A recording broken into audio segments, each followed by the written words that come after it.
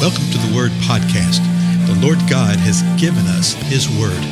Let us learn it. Let us live it. Let us rejoice in it. Spread the Word.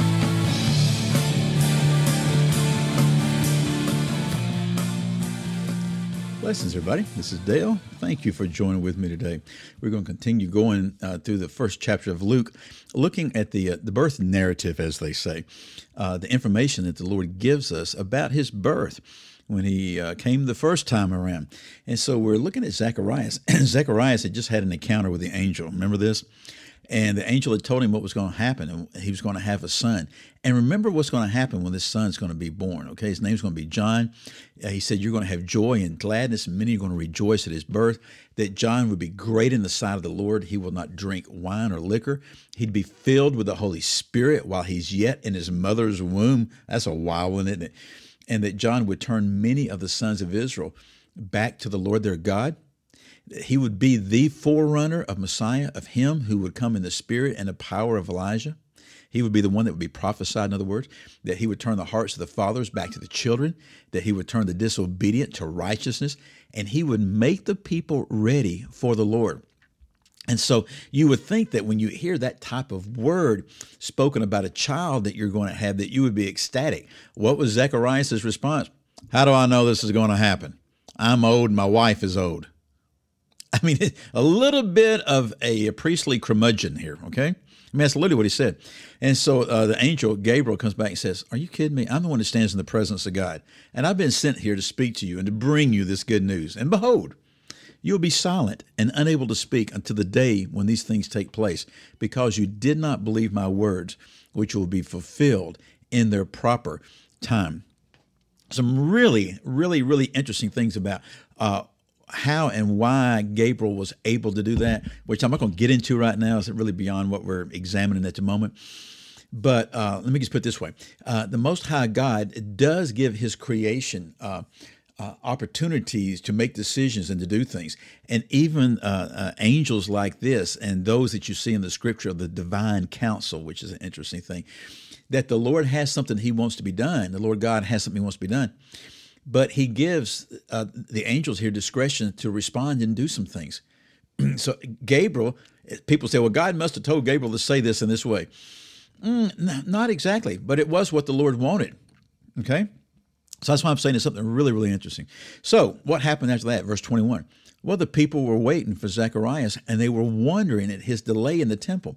They were wondering why it was taking so long for him to offer the incense there at the altar of incense in the holy place, and he didn't come out. So we don't know how long this whole encounter lasted here. When you read it, right, you can read the whole thing in 30 seconds. But it was delayed to some point to where the people began to wonder. Then verse 22, but when He came out, He was unable to speak to them, and they realized that He had seen a vision in the temple. And He kept making signs to them and remained mute. So He came out and He's trying to talk to them, and He's making signs and all this kind of stuff, and He was trying to explain what happened. How did they realize that He had seen a vision in the temple? Well, maybe because He couldn't speak, and eventually at the end of when He's making signs, and I feel sure somebody brought a tablet out for Him to write on or something like that, that they realized what it was. It may be because of the countenance upon Him, an angelic residue, shall we say.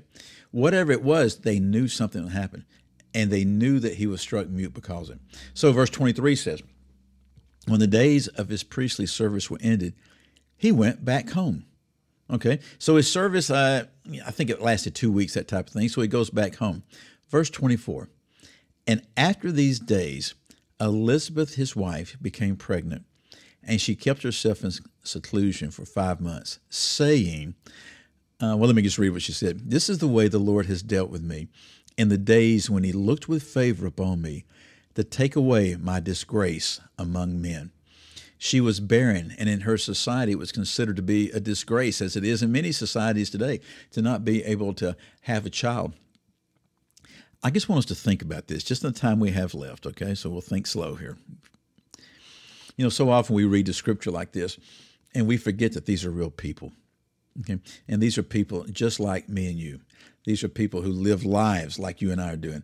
And so often, just one little phrase will encapsulate something that occurred. After these days, Elizabeth, his wife, became pregnant, and she kept herself in seclusion for 5 months. Just think about that. Zacharias comes home, and he would have explained to Elizabeth, hey, this is what happened. He's unable to speak, so he's going to have to explain to her why he can't speak, right? So he's going to tell her what happened. But then something else happened. At some time shortly thereafter, something happened that in all likelihood had not happened in a long, long time. There was a time of marital intimacy here. You know, we saw earlier when he doubted that they were stricken in years, that they were both old. But something happened where there was an opportunity and there was a time, if we want to say there was one night, okay, when all of a sudden there was a time of this marital coming together, which, as I said, may not have happened for a long, long time. Now, you remember, this is long before the little blue pill, right? And can you just imagine what was going through their mind at that time?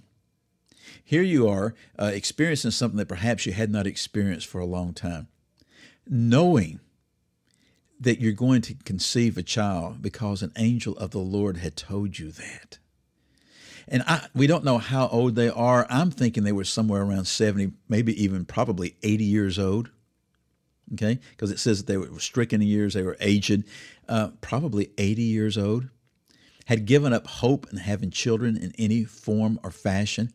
Here an angel appears, you go home, you're mute, you can't say anything, and then one day, here we are experiencing things as they were 50 and 60 years ago, and you're wondering, is this the fulfillment of this? And then shortly thereafter, she realizes something is stirring within her. To me, it's just one of the most glorious things to reflect upon, and the pictures reflect upon, of how God brings things about in His timing, in His ways. Yes, He used the natural, but the natural had not been working, right? She had been barren. They had probably been, as Scripture describes Abraham and Sarah, as good as dead when it comes to reproductive possibilities. But here, in God's timing, she finds herself with child. I just love that. And I think that's one of the reasons that she kept herself in seclusion for 5 years, because she's saying, this is the way the Lord's dealt with me in these days. You know, it sounds negative when you hear it, but it's not. She's just going, I can't believe this is actually happening, that He has found favor and that His favor has been released upon me right here, that He's taken away the grace, that disgrace among men. And she kept herself away, didn't tell anybody, just sort of hid from everything. And you say, well, why 5 months? Well, what starts happening after about 5 months?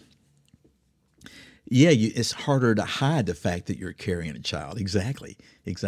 So anyway, you know, just meditate upon these things. This is one of these little nuggets within the birth narrative that's so often not even considered and reflected upon.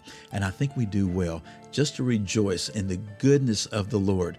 And, you know, there may be things in our life that we've wondered about for decades and things that we've brought before the Lord and wondered if He answered that prayer, if we missed it, if we messed up. Is there any hope? There is, folks, okay? So, again, I'm Dale. I'll see you again next time.